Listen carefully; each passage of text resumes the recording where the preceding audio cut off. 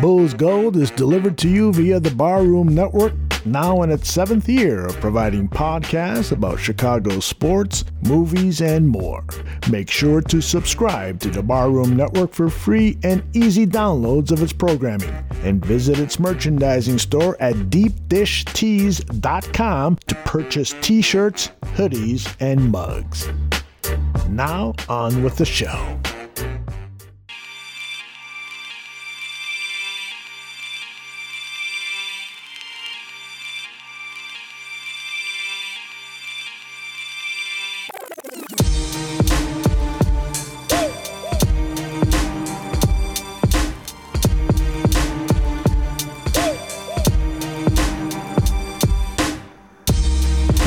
Welcome to Bulls Gold here on the Barroom Network. I'm Edward Schuler, joined by Salim Sudawala. Salim, how's it going today?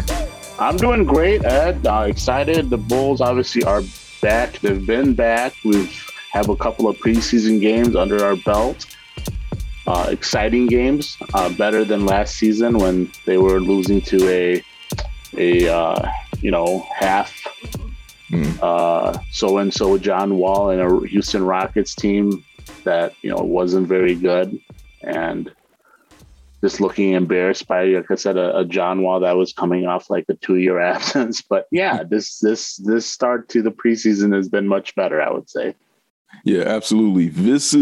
I don't think a Bulls fan could have scripted this any better.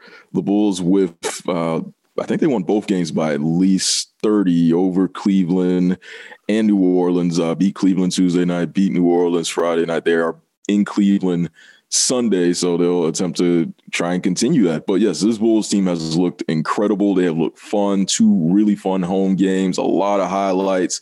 Everybody's in great spirits, so it's been really good to see. So we're going to break down all of this preseason fun, and what better way to do it than someone who is covering the team very closely. He covers the Bulls for NBC Sports Chicago. You've heard him on Bulls Talk podcast as well, returning the Bulls Gold again, Rob Schaefer. Rob, thank you for joining us again, man. Yeah, thanks for having me. As always, guys, I've lost track of how many times I've been back, but it's always fun chopping it up. I always love swinging by, and we've got some good Bulls basketball to discuss, even if it's preseason. Hell yeah, we do. And we've gotten those rare 40-point lead alerts by Casey, so it's been very nice to see a nice change of pace as opposed to seeing 40-point deficit alert. 100%. Yeah, I'm sure he's happy about that too. Yeah, it's a great feeling seeing the timeline and just really good spirits, seeing all of these different highlights, seeing a lot of athleticism at play, just seeing a really fun style that the Bulls have been playing with all of these new pieces. So, Rob, obligatory, it's only preseason, so let's get that out of the way.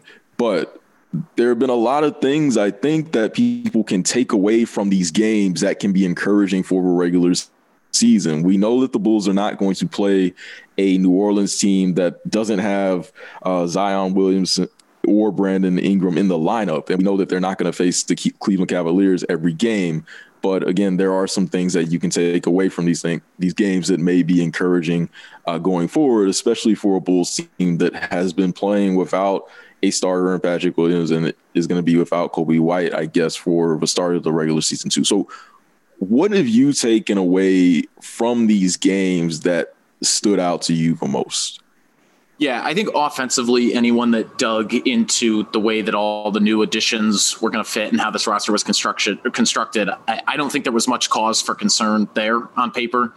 But defensively, there have been a ton of questions, a ton of valid questions. And like you said, Edward, like preseason caveats, like staple those to anything that we say on this podcast. But defensively, I've just been so impressed by the collective effort, specifically the individual contributions of new guys in Lonzo, Alex Caruso, Troy Brown Jr. off the bench.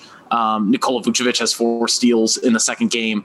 Like their ability to stay active and swarm defensively and let that spark transition opportunities. Obviously, we know they want to play faster this year than they have in preseason. I mean, they're playing at such a pace in preseason that is pretty obviously unsustainable in kind of meaningful regular season games when everyone is fully staffed and such, and the competition level is higher. But the vision of what they want to be defensively is coming into focus for me in a way that it wasn't when all we had was kind of the roster to look at. Now that we're seeing it on tape, like having 4 perimeter guys, they're going to be undersized. Billy Donovan and everyone on the roster has kind of owned that at every turn, especially at the 4, even when Patrick Williams is back, but especially when he's out, they're going to be undersized. But having 3 to 4 uber athletic, long perimeter guys on the floor at all times, like they're doing, again, this is all preseason, but they're doing a little bit more switching, I think, than they did last year. They're getting into passing lanes. Their presence on the ball is more physical than I can really remember it being on a team-wide basis last year. So obviously the new additions are a huge part of that. The fact that it's, early on in the year and it's preseason and there's kind of a first day of school feel to these Bulls, that's a part of it. And certainly Billy Donovan's been preaching it from day one, because that's going to be the biggest thing facing this team, the biggest obstacle facing this team from getting where it wants to go. But defensively, I've just been so impressed. The turnovers they're forcing, I think they had 14 steals in the second game, 13 steals in the first game. They're running off turnovers. I think they have like 57 combined points off turnovers in the first 2 games. And obviously that leads to a very fun, aesthetically pleasing style of play, highlight packed. Big leads, 45 to 50 point leads in each of the first 2 games, and they win each of them by 36.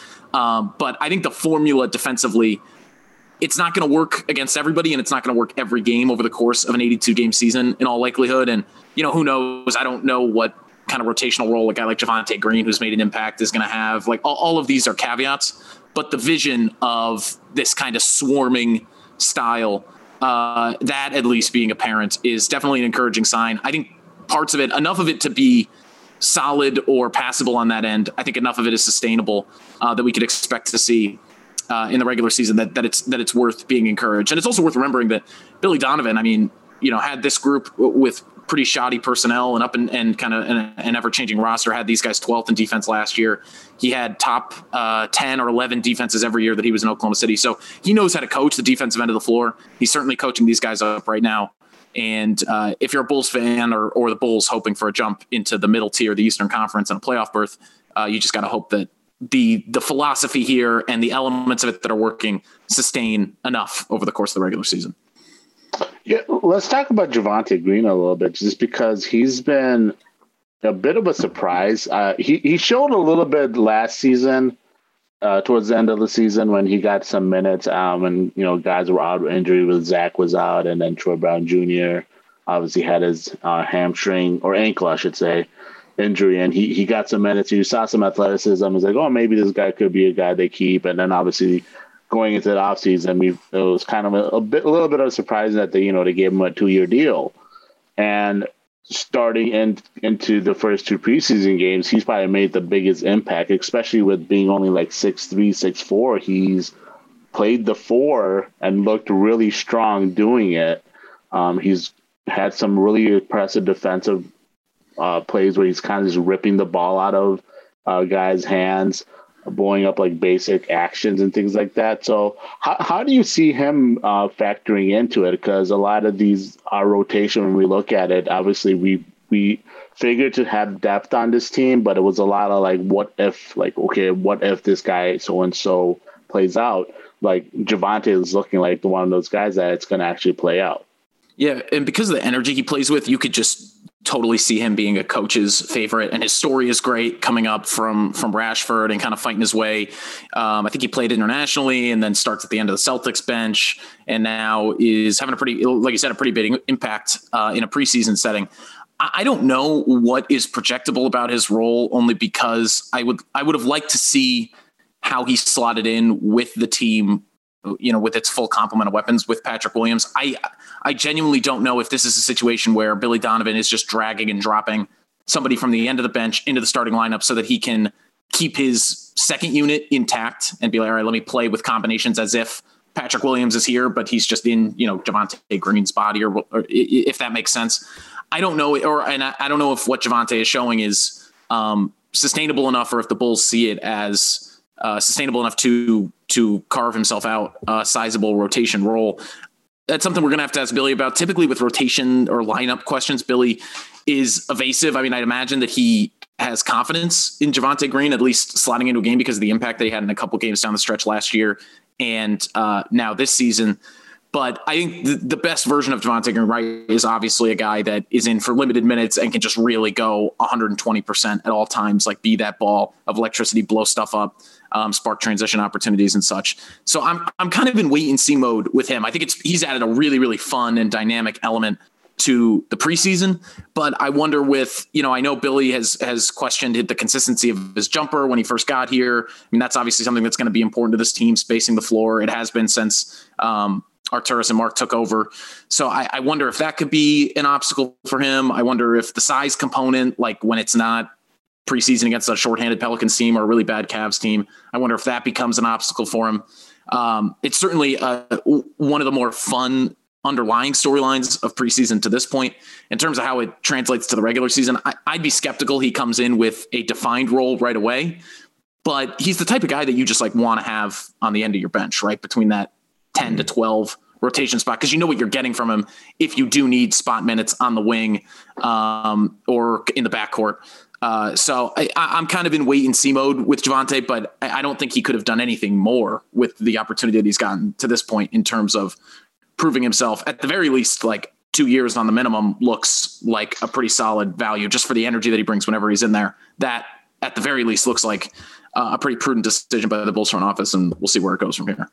If anything, I feel like Javonte Green, what he's doing would make things more encouraging for Patrick Williams, right? Because that fifth role where a guy can just be, a pest defensively, can use his athleticism, can show some versatility, that would project well for Patrick Williams when he comes back, right?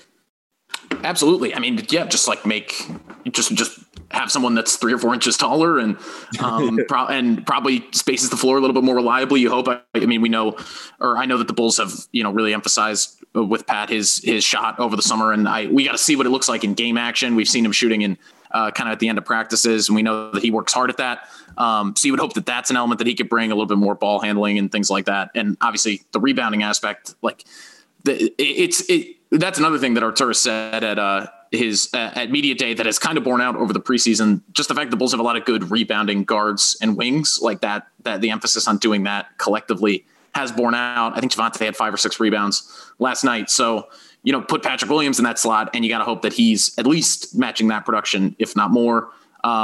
Javonte 4 blocks in the first preseason game, but I do think over the course of a bigger sample size, Pat is probably going to be more reliable as a rim protector and a bigger body to throw at kind of bigger wings and forwards and such.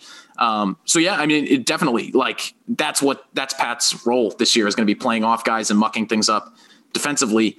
And Javonte's production, if Pat can bring a comparable amount of energy, with the tools that he has and a little bit more of a diverse skill set, that's certainly an encouraging sign for what he's going to be able to bring. For Pat, it's just going to be about being decisive off of catches and things that we've, and Billy's talked a lot about his conditioning and his endurance holding up over the course of a full 82 games. Like those are going to be the main points of emphasis for him. But I think there's no reason that he shouldn't slot perfectly back into the fold. And as much as what Javonte has shown is proof of that, also what you see from the other 4 guys, Lonzo, Zach, DeMar, and Vooch, like them hitting the ground running to the degree that they have, should give people a tremendous amount of confidence in Pat being able to slide right back in as well. Yeah. And me and Salim were talking about this before we started recording, but it feels like just that clearly defined structure of his team with guys who what you're getting out of in roles that they've proven that they can do. And you don't have a team of guys who you're trying to figure out if this guy can be number 2 or number 3, number 4, whatever, or if he can be a high volume, efficient scoring guy. Like it feels like this team has a clear pecking order, and that allows guys like a Javonte Green to come into this starting lineup and to be able to do the things well that they know that they can do. So there's less pressure on that. And that kind of leads me into what we've seen out of Lonzo Ball, who is coming into this as the 4th best player in the starting lineup. And he had 2 different games in both preseason games. In the New Orleans game, he had 19 points, and I think he scored a little bit less in the Cleveland game. But we got to see kind of the complete package with him. We got to see him, disrupt the game defensively. We got to see him knock down those shots. We got to see some passes as well. But the great thing about this Lonzo Ball signing is that he is not in a position where he has to be a primary playmaker, right? Because there are so many ball handlers on this team now and so many guys that are really good at moving the ball that Lonzo can really just pick his spots while still being a guy that can run the offense and spurt. So what did you see about Lonzo Ball's game that you really liked in these first couple of games? Yeah, I'll tell you what, I was not at the first game live. I was there last night as we're recording this for the Pelicans game. And I know he was 5 of 6 from 3, and that's great. And it's awesome. I mean, his jump shot improvement is it's just crazy how night and day it is. And that's going to be a huge element of his value to this team. I mean, he's 38% on over 8 attempts a game last year. I mean, he's legitimately knocked down at this point and looked confident last night. The other quick thing I'd say offensively, like him saying, I know it caught some attention, like him saying he was anticipating playing more of a traditional point guard role with the Bulls. He was running some pick and roll, but to your point, Edward, like he doesn't have to have a ton of emphasis on him in a half court setting because you have guys that can, do it in the half court, and Vooch, Zach, and DeMar. Like Lonzo can unleash himself a little bit more than maybe he was in New Orleans when he was more of a 3-and-D guy last year by like really seizing control of transition and kind of attacking broken defenses and things like that. So you've seen him do that successfully in the first 2 games, but being there in person and watching his presence defensively up close was different to me than I had ever seen him, like watching him on television or on my computer before. Like his length, and Billy has talked a ton about his presence on the ball and his physicality at the point of attack and at the point of screens. Like that or that stands out when you're watching him in person. But his ability to be in every driving and passing lane, like his length, his kind of selective aggressiveness as to when he's going to attack opposing ball handlers and try to like generate deflections and steals. Like he really does seem to be in 3 or 4 places at once when you really watch him closely on the defensive end of the floor. I think he's really at the center of this vision of having 3 or 4 perimeter guys surrounding Vooch that are just going to swarm and switch and be everywhere and try to muck up opponents' sets. I think he's really, it's become clear to me that he's the X factor as a guy who's going to play starters minutes and has the length and the IQ to just be in places that you just wouldn't expect him to be at seemingly all times. So that's really what stood out to me about Lonzo. I mean, the scoring production and the confidence shooting and the way that he's picked up the team's pace are all things that, anyone who knows Lonzo's game was expecting from him. And he's done it, I think, at a rate that should have been expected. And defensively, I mean, we knew he was a good 2-way player. But for me, just seeing his physicality and the way that he leverages his intelligence to be in the center of everything, like he's all over the floor, deflecting passes, knocking balls out, being in, the grills of opposing guards and wings and ball handlers, like that to me has stood out and has been better than advertised. So I think that's going to be a huge, huge key to what, how much success the Bulls are able to have defensively. It looks right now about as good as it's probably going to look for the rest of the season because of the turnovers that they're generating and, the field goal percentage numbers that they're holding opponents to, and the scoring totals that they're holding opponents to. But that to me has really, really stood. I've been super, super impressed with the level of 2-way impact that Lonzo's going to have. And I think even on nights when he's not scoring 19 points and hitting 5 threes, that's going to be a steady, consistent thing at all times. And on a starter's level of volume of minutes, the Bulls just didn't have that on a consistent basis at that position last year. So that's obviously a massive thing. And a bigger, again, I knew Lonzo was pretty solid defensively, but I think he has the potential to have an even bigger impact there than even I anticipated coming in. Yeah, I think you brought up Lonzo, obviously the defensive impact he will bring in. Also another guy that I think a lot of Bulls fans are probably going to start seeing why they went out and gave him the full mid-level exception, Alex Caruso, who also in the sense is aggressive point of attack defense, kind of, the on-ball defense kind of helped mitigating bad screen navigations and making it a lot easier for our big, especially Vooch, in the drop coverage. So watching him play out there, I feel like he's going to be, excuse me, apologize. he's going to be one of those guys that the role that he's going to provide is something that we thought like an Otto Porter Jr. in a sense was supposed to provide, this high impact, high level role player, kind of like this glue guy on the team. What are your thoughts with Alex Caruso, and how do you see his role expanding as the season goes on? Because I feel like he's going to play a lot more than just like 20 minutes a game. Oh, absolutely. I think he's a guy. I mean, Billy has even been running him with the starters. I mean, they closed the first half last night with him alongside kind of the quote unquote big four of DeMar, Zach, Vooch, and Lonzo.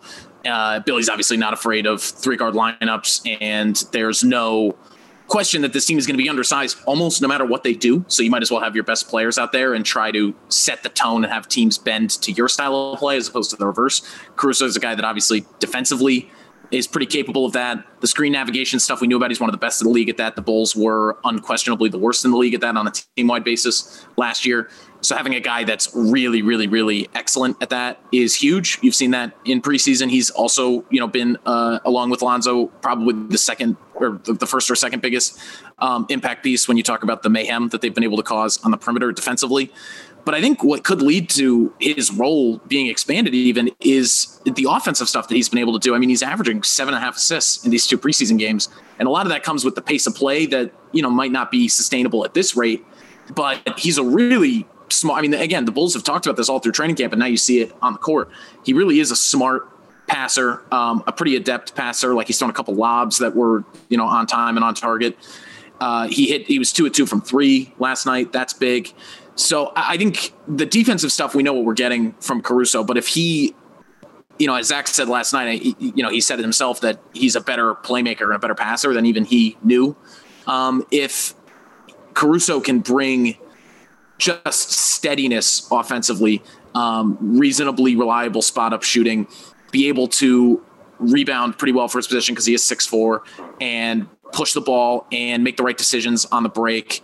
And, he obviously has these moments of athleticism and pop where he's finishing around the rim. He had the Michael Jordan, switch hands layup in the first game midair, which was kind of fun. I think those are the things that lead to his role being a little bit more expanded. If it does over the course of the season, but I absolutely see him as, at the least like a 25 to 28 minute a game guy, because he was such a his signing was such a way of directly addressing the team's biggest weakness last year, point of attack defense.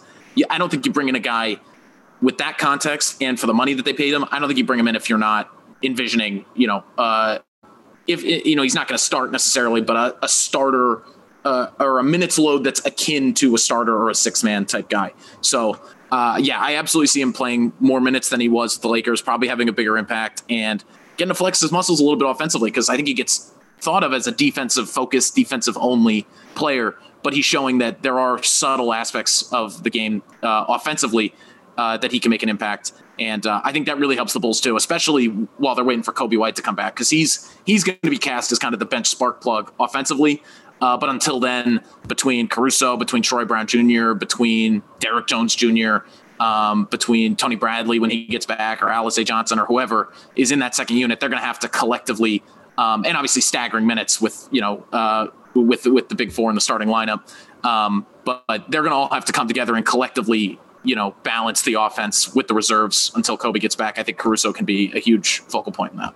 Honestly, I see that him being able to close a lot too, because I like the closing lineup of Zach, Lonzo, Caruso, DeMar, and Vooch, because that's a really good balance of defense and offense, especially with the ball movement there. So I could see him taking a lot of games where he ends up closing, and then that can become the Bulls' quote death lineup, if you will.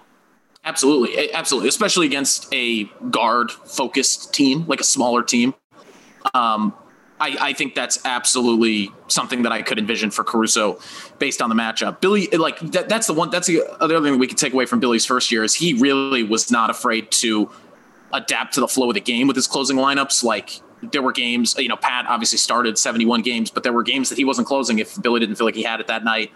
Or Kobe would, even if he wasn't feeling it towards the beginning of the game because he trusted his shot making down the stretch. Like I don't know that the Bulls are going to have one set defined closing lineup, but I think Caruso, along with the original starting lineup with Pat at the 4, I think the 3-guard lineup with Caruso and then DeMar at the 4, Vooch at the 5, like you said, Salim, gives you a great balance, a great blend of offense, defense, playmaking, IQ, and just veteranship, like veteran experience. Like Caruso has been in big games, he's performed in big games, he's won the trust of big time players. So he's absolutely one of the top guys on the roster that I would trust to make correct decisions down the stretch of close games. Which that sounds like a low bar to clear, but it's one that the Bulls didn't clear more often than not in close games last year. I mean, just with the amount of games they gave away. So him as a closing piece and playing 25, 30 minutes a game, I think is like absolutely reasonable, and I would feel comfortable predicting it. Absolutely. Yeah, and he's very vocal on the court too, and that's something I was really like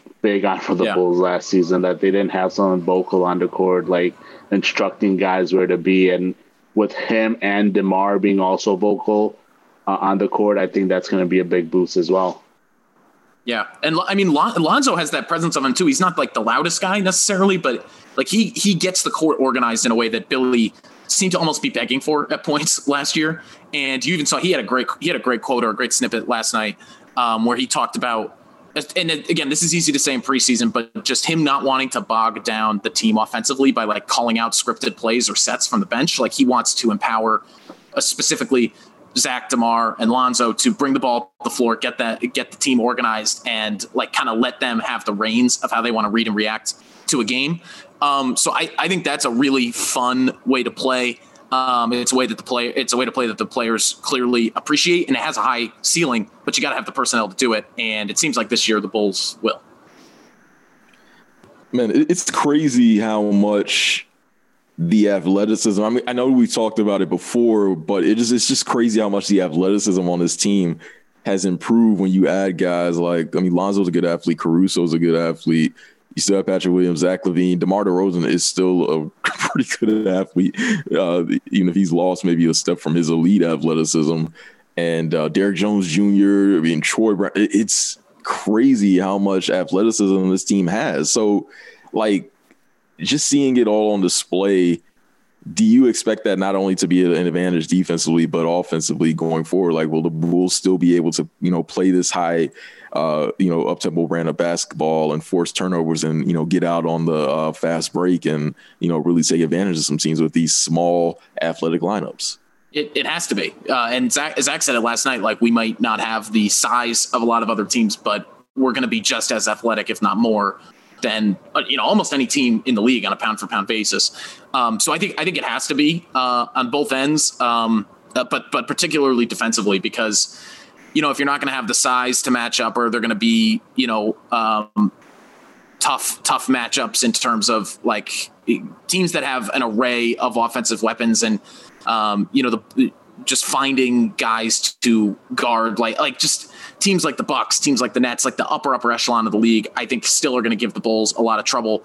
But on a night-to-night basis, especially against the bad teams in the league, like using that athleticism, speed, and willingness to play fast for 48 minutes, I think, it has to be the way that this team carves out its advantage defensively, because from a personnel perspective and from a size perspective, they're probably going to be at a deficit at times this year. But that's kind of the way that you can make up that gap. So yeah, between that and, pretty good, I know they don't have size in the front court, but size in the guard room and among their wings. Like when you have Lonzo at 6'6" and Caruso at 6'4" and Zach at 6'5", in the backcourt, like that's a pretty good sized group of guards to be able to make stuff happen on the perimeter. So that's, that it's clear that that's their focus in the preseason, is setting that tone, establishing that strategy as a baseline. And to me, that's the most effective way that they can make up what could be a pretty sizable size gap up front and personnel gap on the defensive end of the floor. Because, we've talked about the potential of this offense, but the defense has to at least be approaching league average for the Bulls to get where they want to go. And to do that, they've got to do what they're doing in these preseason games, or at least a good percentage of that. It looks like that'll happen. I mean, I feel like people have been overblowing this defensive thing. That I think Salim was the one who mentioned it before, but like the Bulls finished top 12 in defensive rating last year, despite all of those trades and all the struggles with this team. So I don't know why people think like the Bulls are going to be like 29th or 28th with this roster. It never really made sense from a logic standpoint. Hey man, if Vooch is getting 4 steals a game, I mean, that's certainly one way to do it. But no, I mean, I think it comes from, DeRozan's reputation. I think Zach's reputation being what it is.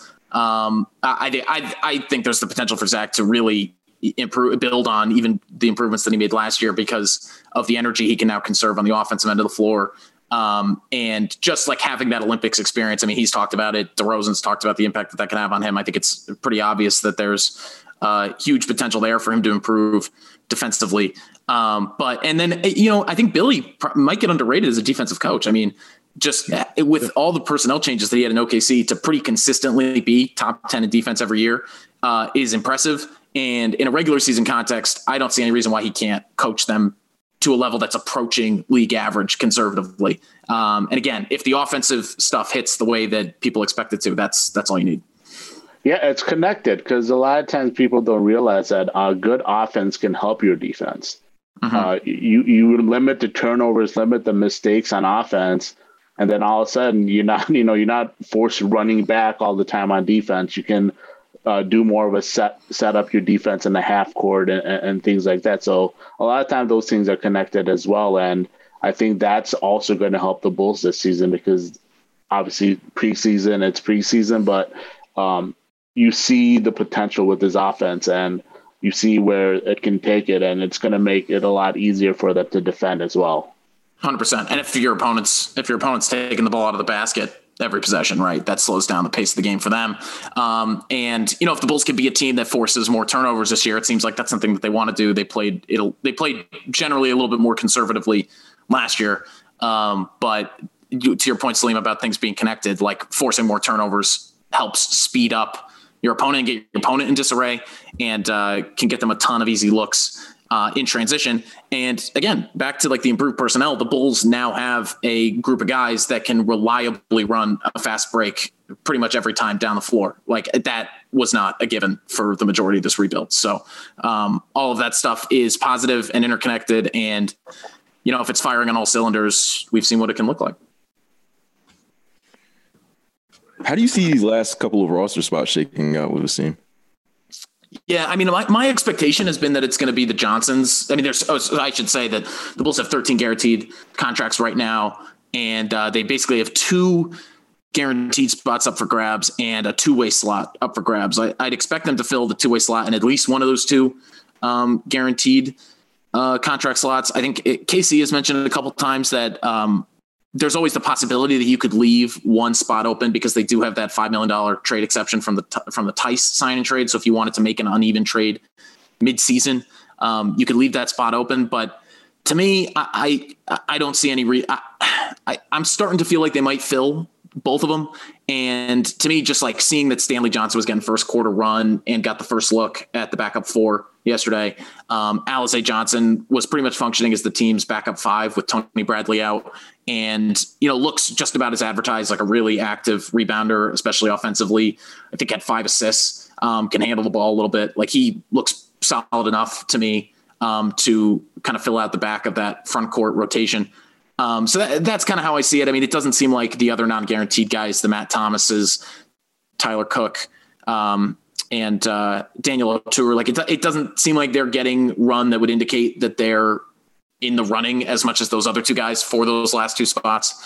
So that's how I'd see that shaking out. And then the 2-way, maybe that goes to one of the kind of leftover guys. And I think that could be a good use of that spot. But Billy has talked highly about Stanley. Alize has, been productive in the league. Like he showed pretty solid flashes for the Nets last year, especially as a rebounder. So those 2 guys would be my picks to get the final 2. And then someone will get the last 2-way along with Devon Dotson. And then we'll roll. I mean, it's going to be an undersized front court, like Stanley and Alize filling out that rotation. If they do, tells you that for sure. But I still think like even in a limited role, those 2 bring enough versatility and I guess versatility would be the biggest quality. They bring enough of that to maintain the style of play that the Bulls want to have in a limited capacity. So I think they'd be pretty good flyers to take with those last two spots. It's crazy that Alizé is like 6'7", but he's a dog. It's amazing how great he is on the boards. Yeah, you watch him; he's just over guys that probably have like 3 inches on him. He'll just go out, rebound them.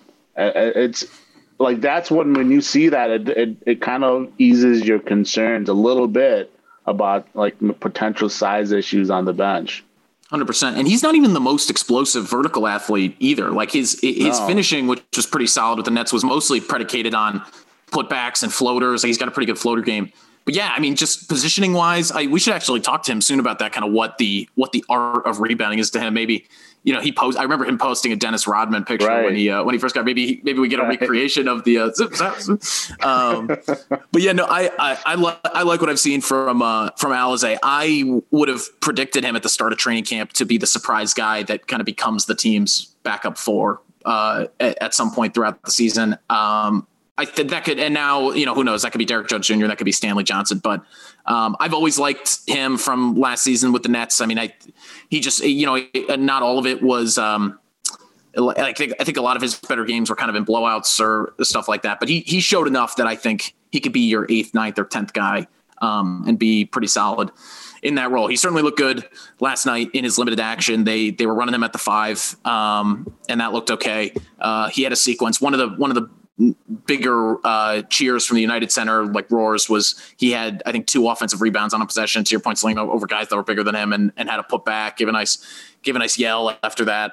So just that's what you want out of a guy in his position, is the hustle, the tenacity, the willingness to do the dirty work and things like that. So I think he's a guy that can certainly do that in a limited role, which is all the Bulls need from him. You wrote an article about Troy Brown Jr. Earlier this week and talked about how he's positioned for an important role with the Bulls. Talk about Troy Brown and what you expect for him this upcoming season. I think sometimes when we talk about all the pieces, he kind of gets lost because we acquired him in the trade deadline, so he hasn't been with the team too long. But he's still very young and he's a really talented player. Showed some really good flashes with the Washington Wizards in the past. What do you think he can do this upcoming season for the Bulls?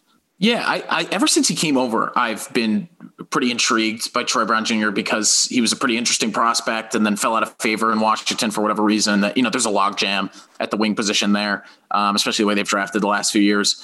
But I would expect Troy to just be a solid backup wing 3-and-D guy that is asked to get into guys defensively, be physical, be at the center of that kind of swarming defensive mentality we've talked about, and take his open shots on the offensive end, maybe do a little bit of handling and playmaking because he has that in his bag.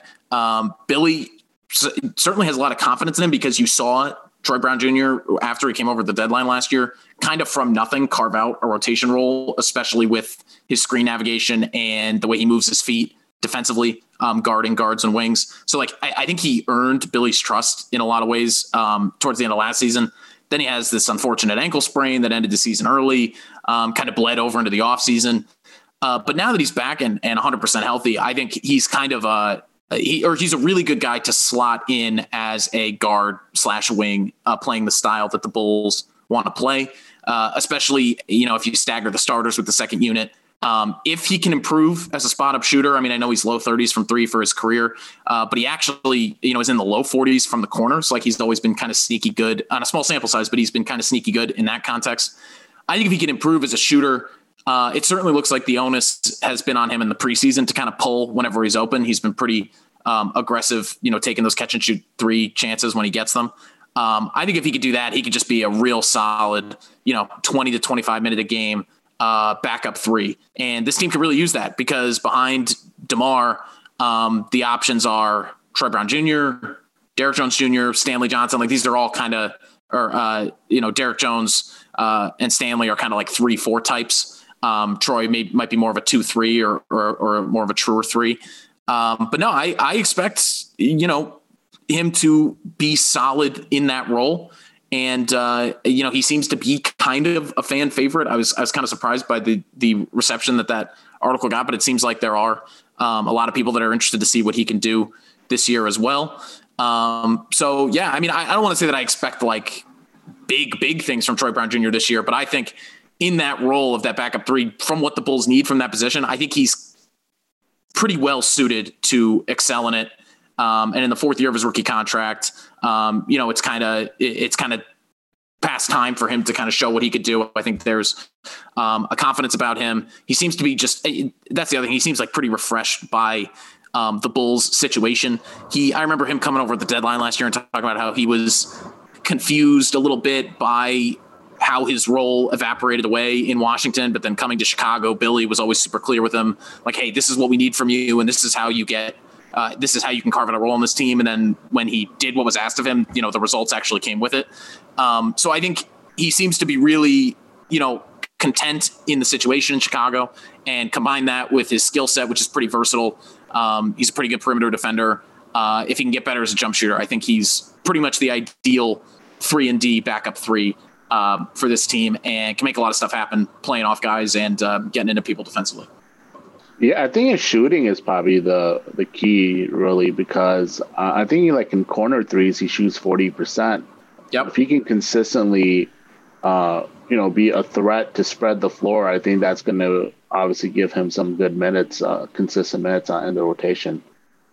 Yeah. And he just fits the bill, right? I mean, he's long, athletic, versatile, and if the shots are falling, like I could just see him fitting in really well with the new identity of this team. I just think as a backup, it's hard not to get excited about the way that he can fit into that role. I certainly would expect him to excel doing what the Bulls are going to ask him to do this year, which is basically just 3-and-D.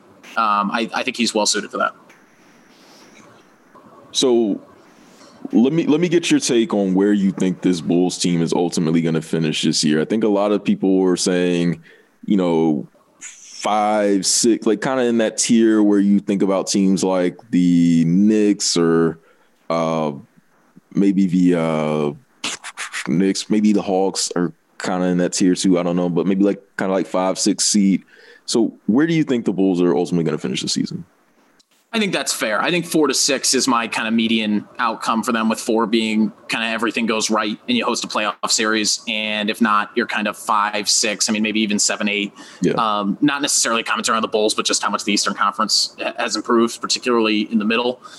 But I think 44 to 45 wins, and in that 5 to 6 range, I think that's a reasonable prediction. I'm trying not to take too much away optimism-wise from preseason. I want to see how it looks early in the regular season, especially. They have a West Coast trip that's really going to test their mettle very, very early on. We'll know a lot more, I think, after the first 16 or so games. But yeah, I think they're certainly an above 500 team in my estimation. 44 to 45, 5 to 6 range feels like a reasonable prediction. And given the amount of resources they've poured into this group, and given the potential that they do have, I think it's perfectly reasonable to say, falling into the play-in tournament would be a below expectation outcome for this team. Like they should be above the play-in. They should be in that 4 to 6 seed range. I'm not going to say anything below, like if you're the 7 or 8, I'm not going to say it's a disaster, but I think it would be fair to qualify that as a disappointment. There's enough talent on this team, and it seems to fit well enough. They seem to be coalescing well enough that I think, mid 40s, 5 to 6 seed is a good thing to expect from them. Yeah, like you said, look at all these teams. Like you look at Atlanta, Philly, Knicks, Boston, Miami, and then the Bulls. Those teams are going to be probably like a game or maybe even a half a game from each other all season, it feels like. Yeah, no doubt. And I mean, Philly's the one I got my eye on, because if Simmons really doesn't show up and they're not able to find that trade, and like say Embiid misses a month, they're the team of the upper echelon that I'm like, the bottom has the potential to fall out. And yeah, like you said, I think Hawks, Boston, New York, and the Bulls are going to, I could see them being in a gridlock all year, and the head-to-head matchups there are going to be huge. The Bulls did pretty well against Boston last year, even without Zach. So I'd feel pretty confident in that matchup if I was the Bulls. I think a lot of people expect regression from the Knicks. I'm not really sure what to make of them, because they did improve offensively a lot. Like their new starting backcourt, I think, is a big improvement. And they're obviously going to be supremely well coached with Tibbs. And then the Hawks, I mean, another team that people are pegging for regression, but I just think they're so young and deep that I don't necessarily see them getting actively worse. Like maybe things just break one way or the other in the regular season. They were actually pretty hurt last year, so I don't know how they could struggle more health-wise unless one of their big guys gets hurt. So, yeah, I mean, how many teams did you just name right there? Bucks, Nets, Sixers, Hawks, Celtics, Bulls. Yeah, I mean that's 6 or 7. So yeah, I mean it's a bit of a crapshoot. But you know, I think with the Bulls really, really, really gunning in the regular season this year, I mean, not every team, sad to say, doesn't have the mentality to win every regular season game every year, and I think the Bulls will. I think there's just a lot of low hanging fruit with this team when you talk about the turnovers, the games they just straight up gave away last year. I still think that they have the potential to be near the top of that kind of middle throng that could be a little bit of a mess, but you know, mid 40s should get them up and out of the play-in and into a first round playoff series. And then you can kind of see what happens from there. Bulls start their season at Detroit, then they go to New Orleans, then Detroit again, at Toronto, Knicks. So first 5 games, I mean, there's a bunch of winnable games there.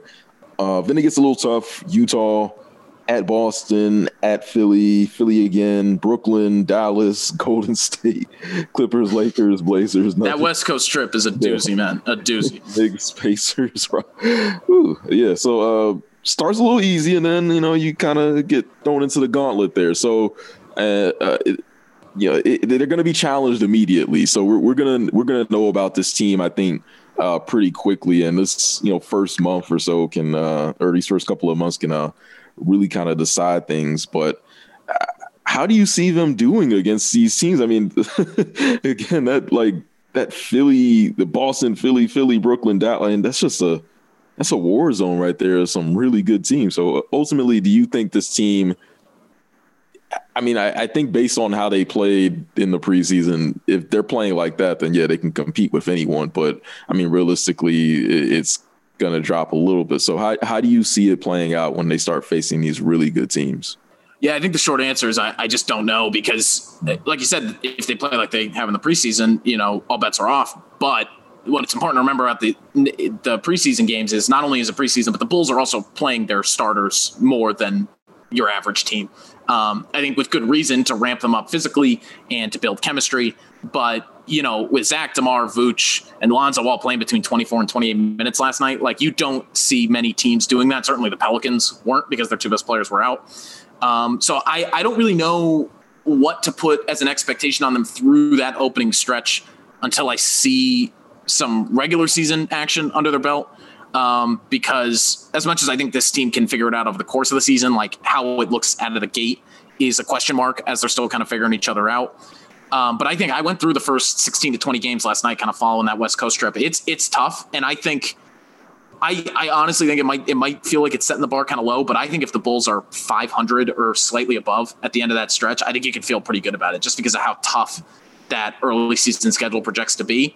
And if they're competing and winning games against good teams, another thing this team hasn't necessarily done over the last few years, if they're hanging in and picking up, you know, solid wins here and there, I think you could feel good about how the rest of the season is going to play out from there. But we will have a ton to break down at that point, because we'll know a ton about the team. It'll be about the quarter mark of the season, and things will be coming into focus. So, you know, we keep hitting our checkpoints here. It's exciting. It'll be a grind, but yeah, I mean, we won't have to wait long to see what these guys are made of. Yeah, I think a lot, like we mentioned often, like the late game situations last season where they could have won games, with a lot of times they had within 5 points of either having a 5-point lead or, you know, being a deficit of 5 points. Just bad decision-making, turnovers, and I feel like those should be limited this season by a lot. So that's going to factor in as far as a lot of these games where you thought that they could pull out a win and they ended up being losses. I think this season you could probably expect them to be more wins more often than not. Yeah, I mean, the low-hanging fruit, man. Like, they were in a position to be in the play-in last year with a supremely less talented roster. So if you pluck the games given away, the turnovers, all that type of stuff, I think there's potential for a good amount of improvement. Like they were hanging with teams last year, just couldn't finish them. And, you bring in a guy like DeMar DeRozan, and you just upgrade the general talent level. And the expectation has to be that you're able to flip that script this year. Absolutely. Rob, great talking to you about these past preseason games. They've been a blast. We have another few coming up, and before we start the regular season at Detroit, I'm still feeling really good about this team, and it feels like we're both all feeling like really good about them going forward into this regular season. So again, great having you on. Can you let our listeners know what you're working on right now? And I'm sure they know where they can find you at, but just let everybody know what you're working on right now during the preseason. Yeah, 100%. I mean, we're covering all the games over at NBCSportsChicago.com, my team's app. On Twitter, it's at Rob_Schaaf. And then I'm on the Bulls Talk podcast with Casey Johnson, Jason Goff, occasionally Tony Gill, every Tuesday and Friday. So, yeah, we're just kind of all over preseason action, training camp notes, position battles, things like that. We've hit on a lot of that in this pod. And then closer to the regular season, we'll have predictions, kind of the biggest questions facing this team once we get a little bit more information under our belt with preseason and hearing how practices and things like that are going. But yeah, we're ramping up, and Casey and I cover this team wall to wall when they get into full swing. So yeah, appreciate it if anybody wants to follow along, and I appreciate you guys for having me on. It's always a good time. Always, man. Always love talking to you, Rob. Always. One bone I do have to pick with you here. I'm sure you've been trashing deep dish pizza. Man, what is up with that, man? Yeah, that was when I was. that's when I was on with Chris and Laura. Yeah, and I have done that on other podcasts, but I've flown under the radar. I'm from Connecticut, man. I'm from a suburb called Branford, just outside of New Haven, and I think that's the pizza capital of the world, right there, New Haven, Connecticut. Not the country, the world. Thin crust till I die. And yeah, I mean, that's all I got to say about it. I think deep dish, if you told me it was lasagna, I'd be all in, but they advertise it as pizza, and I think it's offensive. So. Well, the funny thing is, like most people in Chicago, like if you live in Chicago, you don't eat deep dish. Yeah, exactly. Yeah. It's. I mean, it's good to eat now and then, but like thin crust is like the tavern style thin crust is what Chicago pizza really is. That's what Chicago pizza really is. The tavern cut thin crust pizza. You can get those like in various different places in the city. Yeah, 100%. It is. Yeah, it is. I guess it is kind of like that touristy thing that gets associated with it. It just kind of gets put on you guys. So I'm sorry for that. I'm sorry for that. Yeah. But it's like the memes with like New Yorkers who only wear Timberlands and no other shoes. So yeah. like if you go to Chicago, that they all just eat like deep dish pizza and just talk about how much they love pop and stuff like that. Like legitimately, I don't think it's been maybe like 2 years since I've eaten deep dish. Just like because I think we got it like one time we had family in out of town and we got it because they never had deep dish before. Yeah, it's like, and I go on this crusade, man, for New Haven style. And to your guys' point, like I'm never met with like passionate opposition. Like nobody from Chicago is like gonna get into a fist fight over deep dish pizza. Like no one is passionate about it, which tells you all you need to know. New York people, the New York New Haven pizza battle it's significantly more. There's more vitriol being thrown back and forth, but yeah, it is kind of funny how that perception happened. I like pizza, so yeah, pizza in general is just really good. I started to get confused though, so full disclaimer because I've never had either one, but I got confused for a little bit about the difference between Chicago and Detroit style. So that was something I got confused about. Like I guess they were saying that Detroit style is something where like they put the sauce on top or something like that. Like what is? I thought Detroit style was. I thought Detroit style was like it's kind of rectangular and it's kind of like a pan pizza. Right. It's not so the Chicago style. They depends, but they kind of put the sauce on top and then just more cheese. Yeah. Okay.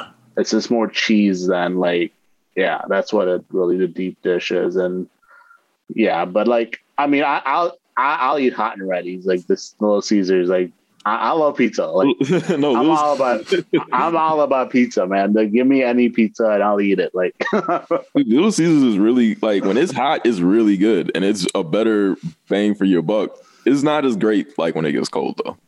For sure. It's interesting. I don't think I've ever had Little Caesars. There weren't many like around where I grew up. It was like the fast food pizza was always Domino's or Pizza Hut. They made like a comeback. It's interesting. They made like a comeback with the $5 pizzas and like they're really good. Like I used to get them when I was in high school and get like some wings and stuff, and you get like a pizza and some wings for like $10, and it was a great deal. Dude, that's not bad at all. That's not bad at all. No, for sure. Oh man. Well, again, thank you so much, Rob, for dropping by. Salim, any final thoughts before we wrap up? Just again, obviously thanks to Rob. I love having him on. He's our our special guest every time he joins us. It's awesome. And looking forward to these last two games before the regular season starts. I'm going to the home opener, so nice. I'm really excited about that. I don't know if Rob will be there, but I will definitely be there, and maybe I'll get to say hi to him if he's not too busy. But in general, I'm excited about this season, man. We're finally going to have some competitive basketball. And like you always say, Ed, we're going to have a lot of adults in the room. So, yes. So we should have fun. Yes. I love having adults in the room. We don't have to supervise. We don't have to worry about anyone's feelings getting hurt. This is grown man basketball, and it's been really exciting. So I'm excited for it. Great that you're going to get to go to the regular season opener. I've never been to, actually, I've been to one regular season opener, but I don't think it didn't really feel like one. But great that you're going to get to go to one. But we need to get you out to Chicago, man. Yeah. Bulls games. And yeah, I still haven't been, like I said, my last game was, the first game that I went to was Joakim Noah's last game there. So it was definitely weird seeing him just like run through the tunnel and he never came back. So that was something, but it was still a really fun experience. I think like, I've only been to like maybe like 4 or 5 NBA arenas, and the United Center and Madison Square Garden really stand out the most to me because it just feels like you're walking into something like special. Whenever I go to like Time Warner Cable Arena here in or it's Spectrum Center now. Whenever I go to Spectrum Center here in Charlotte, it doesn't really have that like same vibe. Like it's just kind of like, you're here, but United Center, it's just so like huge, and it just feels like. When I saw it in person the first time, I immediately understood why it comes off quiet on TV, if that makes sense. Yeah, it drowns out. There's a lot of like, it's the arena can drown out noise, so it's not great for that. But even though I'm a Bulls fan, I still do think I'll get hate for this, but I still do think that MSG is probably like. No, they get electric there. For sure. That's a vibe right there. You feel it just from watching it on TV. So imagine what it's like actually being in there during when the history in that arena is like they have. Oh hell yeah! You walk around and you see like all of the different things that have happened there. It's insane. And then when you just like walk into the arena itself, it's just like of course like the crowd is dark and. Like it's almost like spotlighted, like it's on stage. So it's insane. Like, and it's just crazy that they have not had a championship in the modern era. Because if I was a basketball player, I would like walk in MSG and be like, man, like how do you not want to play here? Yeah, for sure. Yeah, but that wraps up today's Bulls Go. As always, you can catch us right here on the Barroom Network, and we will catch you next week, Bulls fans. Please check out our past shows. We are on iTunes, we are on Podbean, we are on Spotify, wherever you get your podcast, and we will catch you next time, Bulls fans.